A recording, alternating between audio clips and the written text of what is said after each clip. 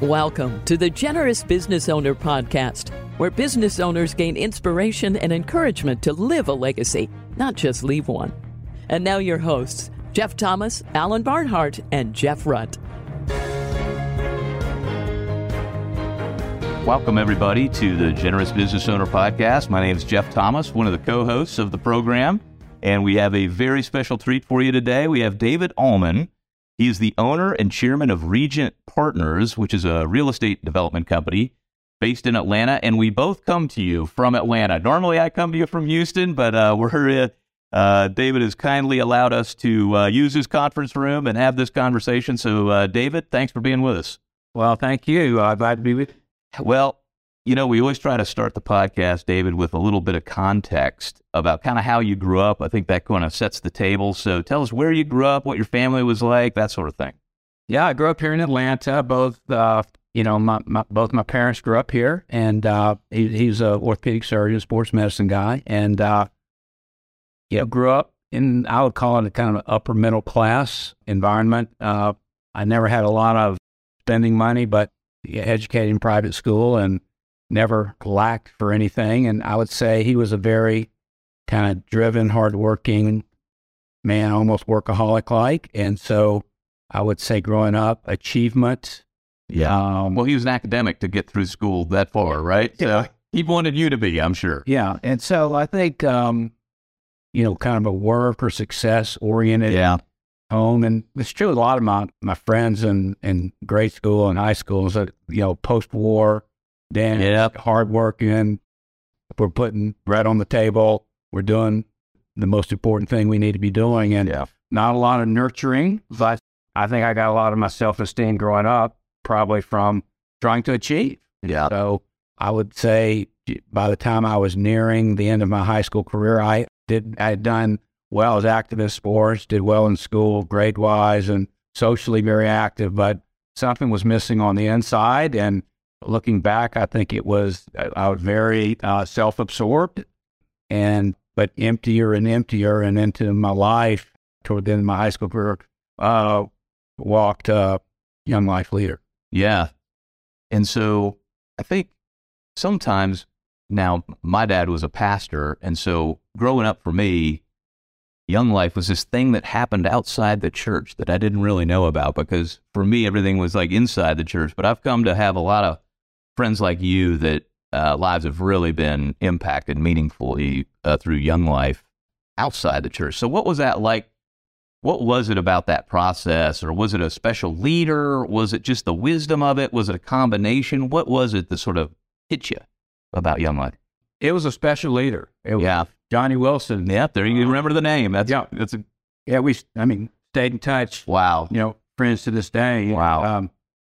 But yeah, he was there, sought me out. Yeah. Which, typical MO, and just I was asking lots of questions. He was helping me as best he could. And, and for me, in that journey, I really wanted to make sure, Christianity had integrity from an intellectual perspective. So you were asking questions, lots of questions. Does this make sense? And holistically, does it make sense? And so forth. And is it not just the emotional crush or whatever? And but he was there, patient, and my way wasn't working, and so I came to believe that Jesus was who he said he was, and so that was my conversion time, kind of being in my high school, and then the next few to several years was kind of starting me on my journey where I was really trying to, I'd say, establish my worldview. Yeah.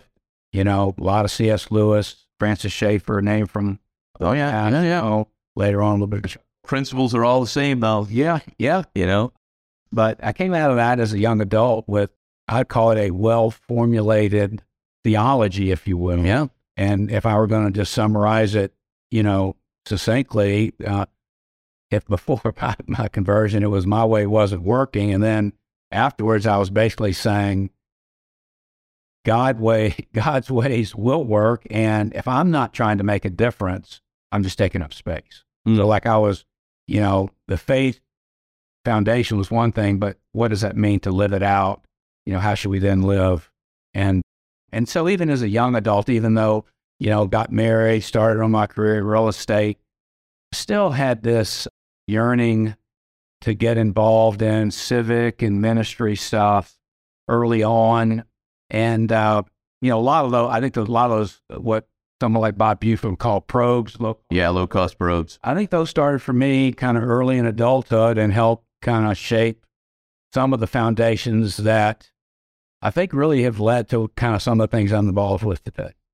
Well, so high school, now that's a hard time, and you don't have all the life experience you have now. And so working all that faith out over your career, I don't think we ever get to that destination, but you're always working on it. And then of course you transition into college, because Young Life, I assume, was in high school, right? So college, you go off to college. Where'd you go, and how did that go? Did the faith kind of fall off a little as it does for most, or were you able to kind of sustain it? How'd that work? Yeah, I went to Dartmouth. Yeah, and it's a long way from here. And I say my freshman year was kind of, I was doing some sports, which was kind of got me really took up a lot of focus and a lot of time.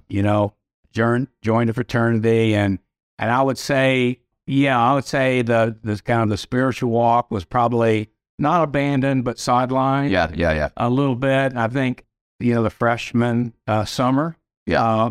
Freshman after college is actually was a junior counselor, a Young Life trip, out west. And I really made a determination to go back my sophomore year to have my faith more central to who I was and my experience there, and got involved in a fellowship up there. And okay.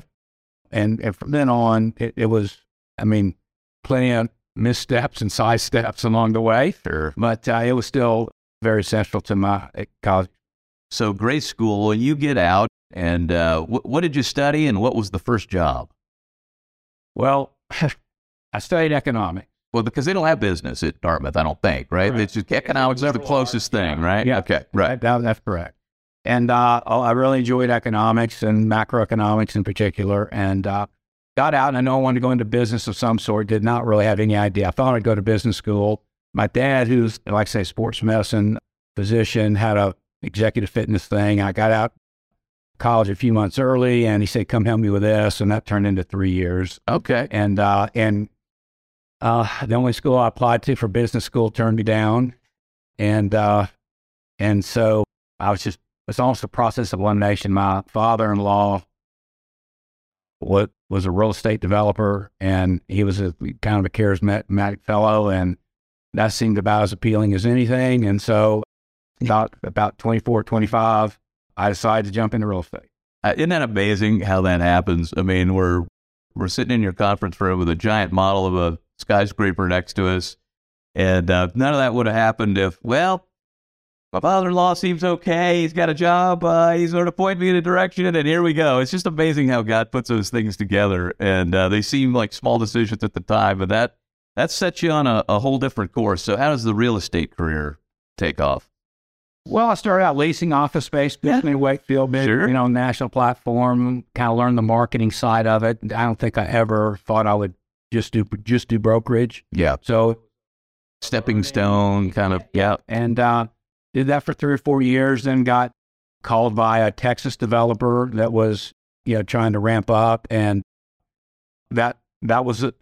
I decided to do that to kind of broaden my platform and got me on the kind of the owner side of things. Okay. And then this was like, we're now getting into kind of the mid-late 80s. And yeah. When the S&L crisis. Overbuilt. Yeah. And this was a real estate induced recession. You were in the epicenter. Yeah, this wasn't outside. This is when the Texas developers taken over, and Texas banks that were lending, and I was with a Texas developer, and so I think it was about 2 years into that, I got laid off. Yeah, and I think a year later, that company was bankrupt. I literally I'm having flashbacks. In the summer of, I believe it was 1991. Arthur Anderson sent me to Washington, D.C. to run the war room for the RTC. I'm not Resolution Trust Company, where they took over all the banks, put all the real estate in there, and I'm in my poly blend suit, all of about 23 years old, selling these properties that where all these Texas banks had. But we bought some of them. Yeah. And actually, I have a whole story about that in my book about these guys coming in. It was probably you high-fiving your buddies as I sold things for pennies on a dollar with clueless. And I was like, next time this happens, hopefully I have $1 to rub together with it. But anyway, so now but that was a rough time for many people, and that wiped out a lot of people in real estate. But this sort of created, luckily you were young enough, I guess. I know that was a big setback for you, but how did that create opportunity? Well, I was on my own. I didn't want to go back into brokerage. Yeah. And so I wasn't sure what I wanted to do, a little bit like I didn't know what I wanted to do. I got out of college. I didn't really know what my next move in real estate was, but I did think the investment/development side was where I wanted to end up. So after a year on my own, we formed Regent Partners, the company that I now own, in 1988. Wow. Well, 4 other guys that we had a connection with, some of them from church, and they were in the brokerage business here, and we decided to form a company in 88. And these were, like I say, it was recession time, and we were a brokerage firm. And then within a year, within 2 years, we, as a company, were approached twice by a big brokerage firm to help them launch and beef up their Atlanta brokerage platform. And my partners, who were more brokerage oriented, wanted to do that because of the better platform. I knew I didn't want to do that, so they left. I kept Regent Partners, just a few employees, and then a few months later, I was approached by kind of a headhunter who was looking to look for head of a company, and we ended up kind of really selling the company at that point to a big, ultimately German capital-based group. And so I went through about a 10-year period in that phase of the company where I was president, CEO, but I was not the owner of the company, right. But I had access to capital, and in the early 90s, capital was king.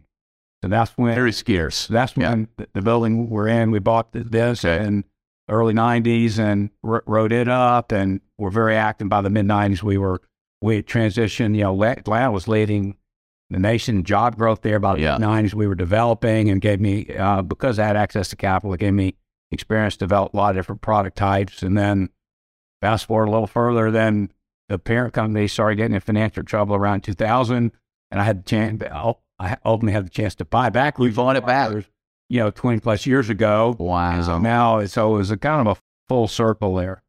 It's incredible. Okay, so you buy this thing back, and you're having some financial success. I assume as Regent now, your own company, you start developing things, you're starting to have some success.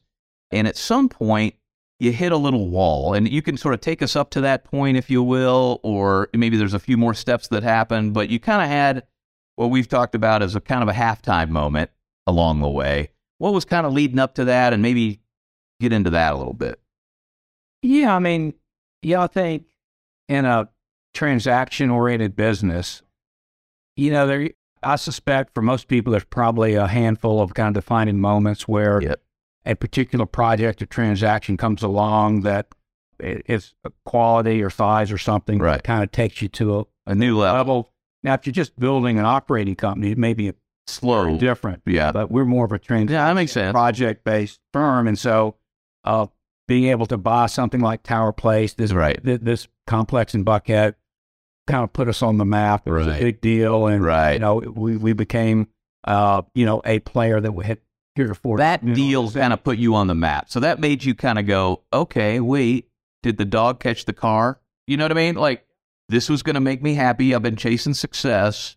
And then, how'd that feeling? But just like, you had access to capital. So a lot of that opens up a lot of doors in the early 90s. Right. And like I said, we bought some RTC property. And so those were good times because the market recovered a lot more quickly than a lot of people were expecting. The Trammell Crows were like, these Texas people were like doomsday. They were. But within 4 or 5 years, you were back and going again. Yeah, here we go. Right, moving and going. And so that a lot of, people talk about location, how about timing? That is true. So it's really, so I was very fortunate to have access to capital, and that not only gave me a platform in a difficult time, but it allowed me to do a lot of different product types. But, every recession, you never...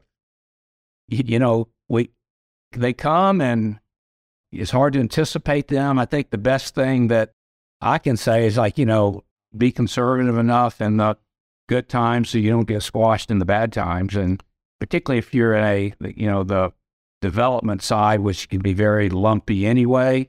And it's, there's a big fear of missing out when things are going well. And there's just that temptation just to go for it and take inordinate risk. And for some people that can work, but that's where it can be fragile too. Yeah.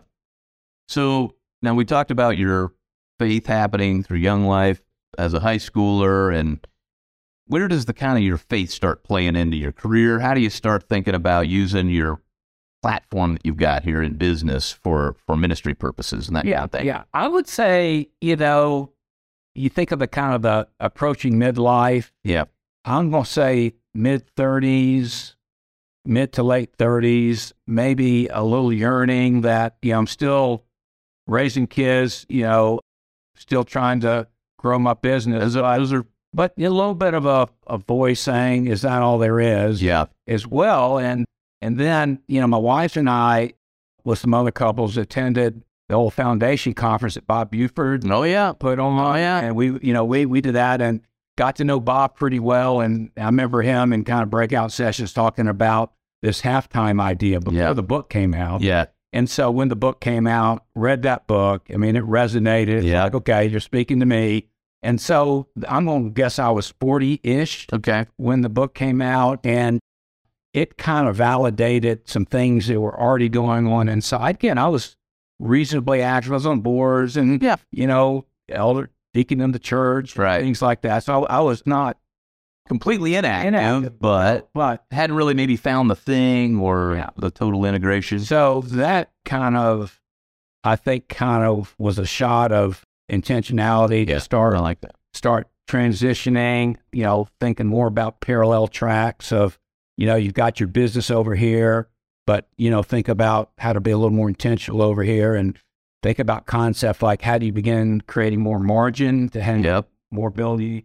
Focus on those projects. Margin, time margin, emotional margin, things like that. And then I think a pivot point for me was about the time I turned 50. My wife and I turned 50 is our kids were empty nested. They went and business was going well. Yep. And so it was a time where I felt like I could pull back more intentionally from the day-to-day aspects of the business. That's when I went from president to chairman. Yeah. And, named one of my partners president. And so I could be more intentional. Less of the day-to-day grind. Freeing up more time. And so everybody would understand kind of those expectations. Right. And some, is a time where, empty nesting, particularly for my wife, like what now for her, as she's pouring herself into the family. So, that was really when we were hoping to maybe find something we could do together more as part of that. But, and it was also when, just in some reflection time, we talked a little earlier about Nicaragua. That's when I felt like God kind of planted the seed in my mind about an idea that led to this project in Nicaragua. Now, I've heard before you talk about an inspiration diversifying your ministry. So it sounds like you were doing a lot of things maybe locally around Atlanta, that sort of thing. So talk to us about how you found out about this project in Nicaragua that you're still involved in today. Yes. Well, I think it was a convergence of a few things. I think we heard Rick Warren talk about, just like you would diversify an investment portfolio. Yeah, your asset allocation of giving. Yeah. We would call it. Yeah. Right. And my wife, Donna, and I felt like we were underweighted in international poverty. Sure. And so that little seed was planted. And then about the same time, we were introduced to this large international NGO, Opportunity International, that was doing a lot of primarily microfinance in developing countries around the globe. And we liked that idea. And it was a hand up instead of a handout. Self-sustaining model. So we liked that. So we made a modest gift to them. And so between empty nesting, looking for something, looking international, founded Opportunity International. And just to back up a step, one of the things I'd been involved in Atlanta from my 30s on was involvement in kind of urban Atlanta, some of the underserved or blighted neighborhoods with a guy named Bob Lupton, who was kind of one of the thought and practice leaders for how do you do community redevelopment work? You know, how do you take these marginalized communities and try and get them to flourish or thrive? And so I was he was an informal mentor to me. Okay. And so, you know, by the time this was happening with, Meeting Opportunity International, yes, it is one day I felt like I just got a kind of a prompt from God that said, the idea was, I wonder what it would look like if we deployed the same principle and or at least principles that were deployed in trying to turn around these urban American cities with the clients of Opportunity International in the developing country. You know, so that was the seed. So I got with Bob Lupton and said, I got an idea here, got a prompt. What do you think? That we got on a plane, went to Chicago, met with a group of executives from Opportunity International, said, what do you think about launching, we'll make the league give, launching a pilot project that with this thesis of using these principles that we got exposed to, working with some of your clients in one developing country. Well, my wife and I wanted to be active in this. So when Opportunity offer said, we can find something in Africa, we can find something in Central America. We said Central America. Shorter flight. Down there. Shorter flight. Sounds familiar, right? Yeah. And so they had and still have a microfinance organization in Nicaragua. So that's how that happened. Well, one of the things you were sharing with us earlier that I thought was really important is you've been going down to Nicaragua now for how many years? Ballpark? 18. And you were sharing with us earlier that, it was a bit of a slog.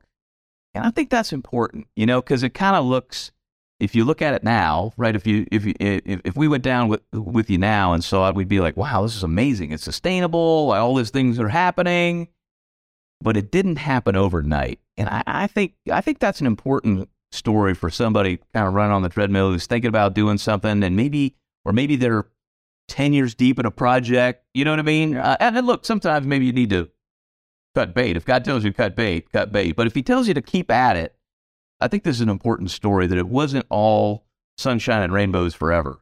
Do you mind just sharing a little bit of that journey? No, it was, a lot of bumps, a lot of, a couple steps forward, step back type of thing, a lot of dark days. It was really, it turned out, it was a faith journey. There were times there, like I said, there were dark moments where we didn't know whether the project would or should continue. Yeah. And then somebody would show up or God would show up in some way and, give us a shot in the arm. And along the way, we've just had great couples come alongside us, both to be, fellow board members, donors, have shared vision about what are holistic ways to help the working poor, build community, and provide, economic opportunity.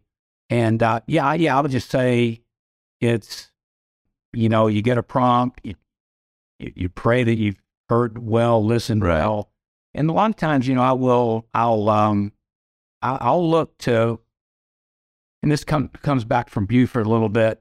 His influence on me is, building the team, and I feel like if I've got an idea that's from God, and then if a team doesn't show up or we can't build a team, to me, that's a signal I may not have heard well. Yeah. Yeah, fair enough. So, I think we were able over time to build a great team. And that's in our darkest moments, when we had to get rid of our director. Yeah. It was unfilled and, we were really floundering a bit.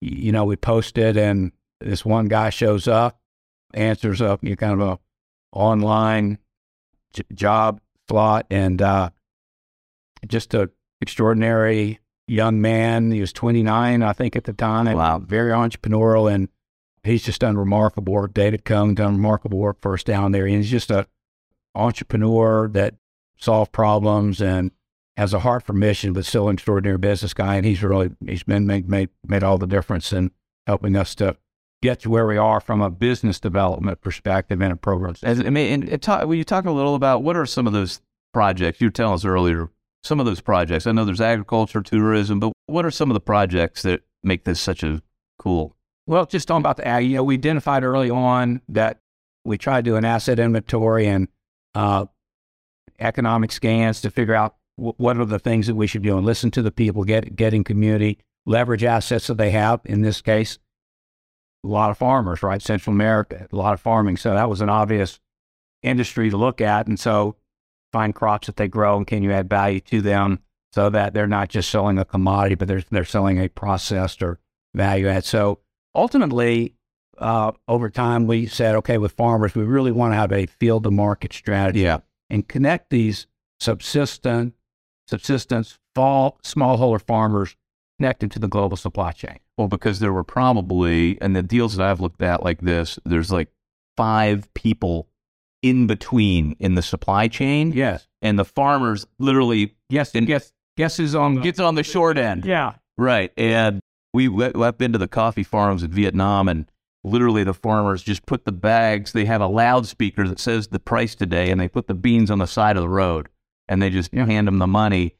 And so I've got some family members trying to bridge that gap. So I've seen that somewhat, but it's that kind of thing. So you sort of you make them a little higher along the value chain, right? Yeah. I mean, the poor are often poor because of lack of access to things, whether it's capital, markets, et cetera, and technical expertise, and so forth. So a lot of your role in a community economic development model is to play an intermediating role, a facilitation role, not to do it for them, but to be a facilitator. So how can we help them get access to capital? Exactly. How can we bring in agronomists to make sure they've got good seeds, good planting, good harvesting practices, et cetera?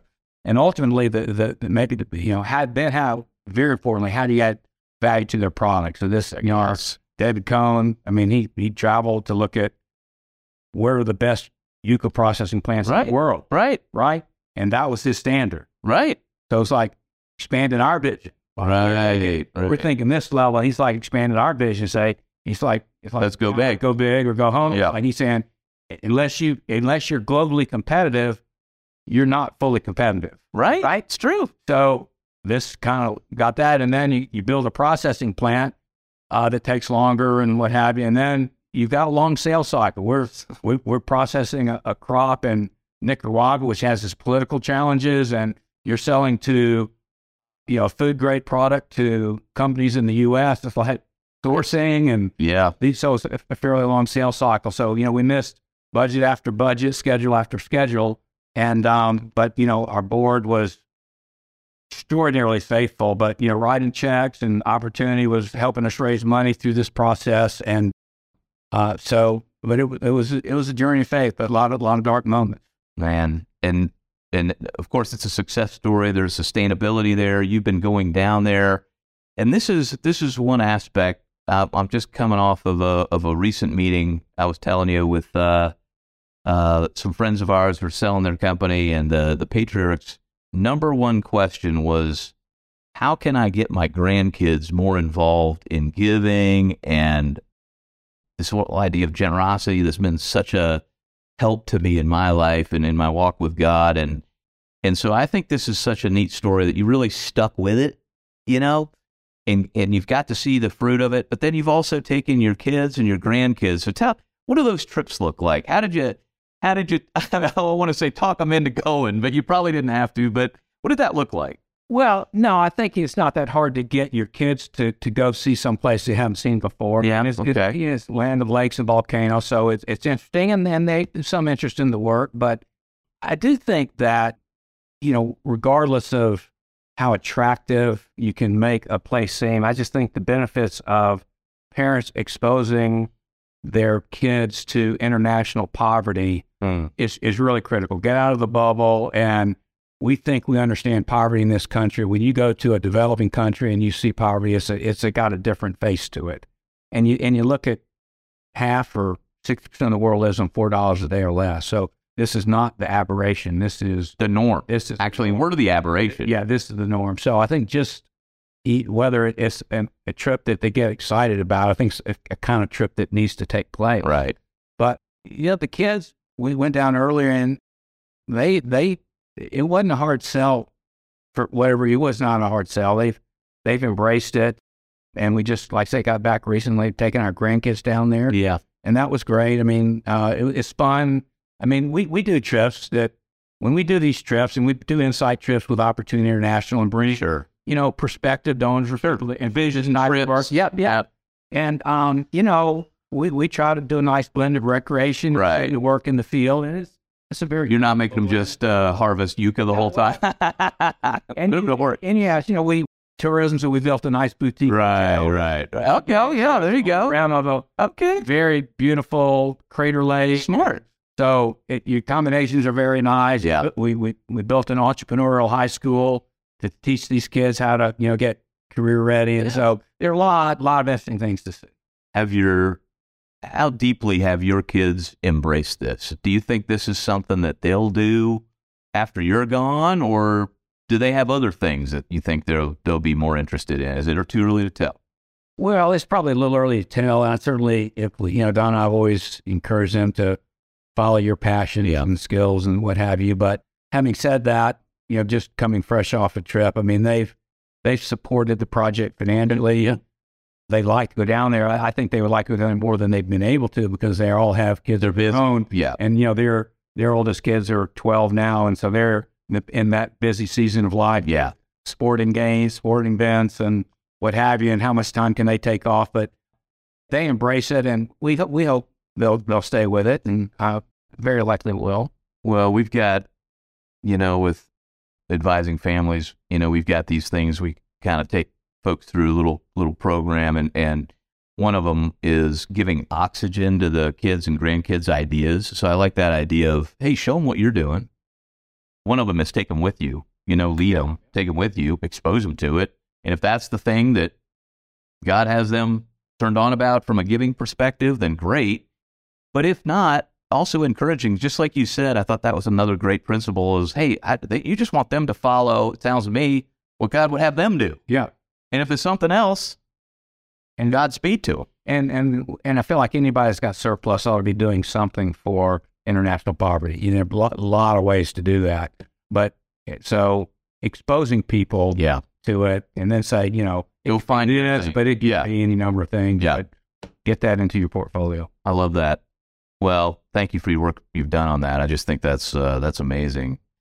So as we wrap up the podcast, the final question we always ask is, there's somebody running on the treadmill or walking down the street who's going, man, I haven't built a real estate empire, and I haven't been working 18 years in a developing market someplace, but I'm feeling that itch, maybe like what you were. Maybe they're just getting to an empty nest or something, and they're feeling a little margin, and they're trying to think, where do I even begin? What sort of practical tip would you give them, something they could think about doing tomorrow?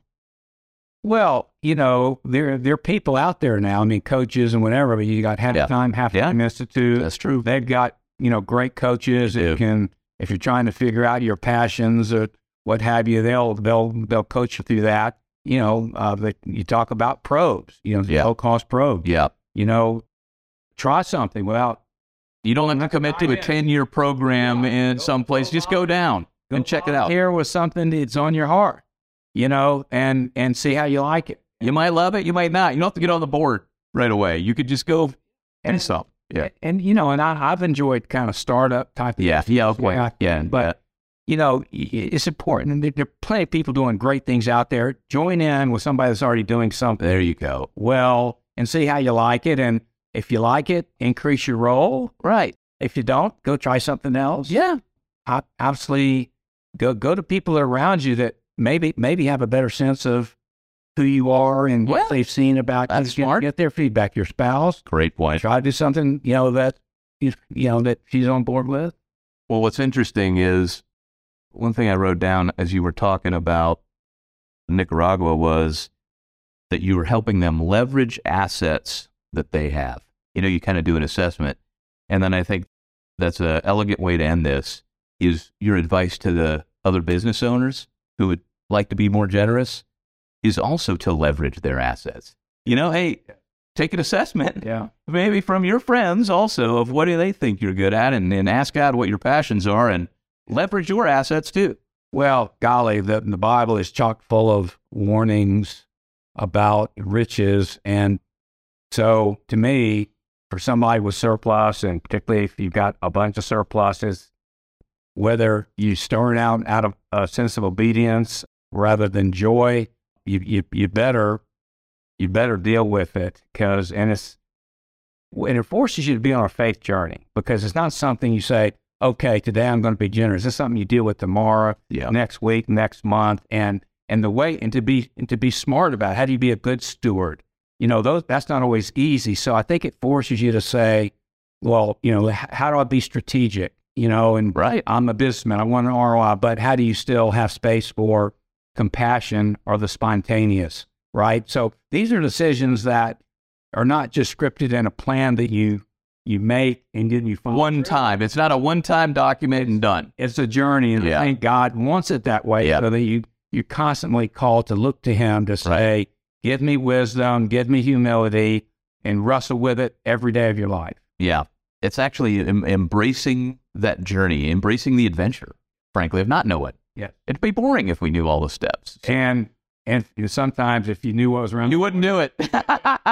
15 years. If you knew it, it would have taken you so many years to break even. I don't know as you've done it. But, well, David, this has been a joy. Thank you so much for joining us on the podcast. All right. And thanks, everybody, for joining us on this week's Generous Business Owner Podcast. Leave us your rating and reviews and tell your friends about it, and we'll talk to you next week. Thanks, everybody. Thanks for listening to the Generous Business Owner Podcast with Jeff Thomas, Alan Barnhart, and Jeff Rutt. Make sure to follow the podcast so you don't miss an episode. You can find the guest contact information in the show notes. Stay tuned for the next episode.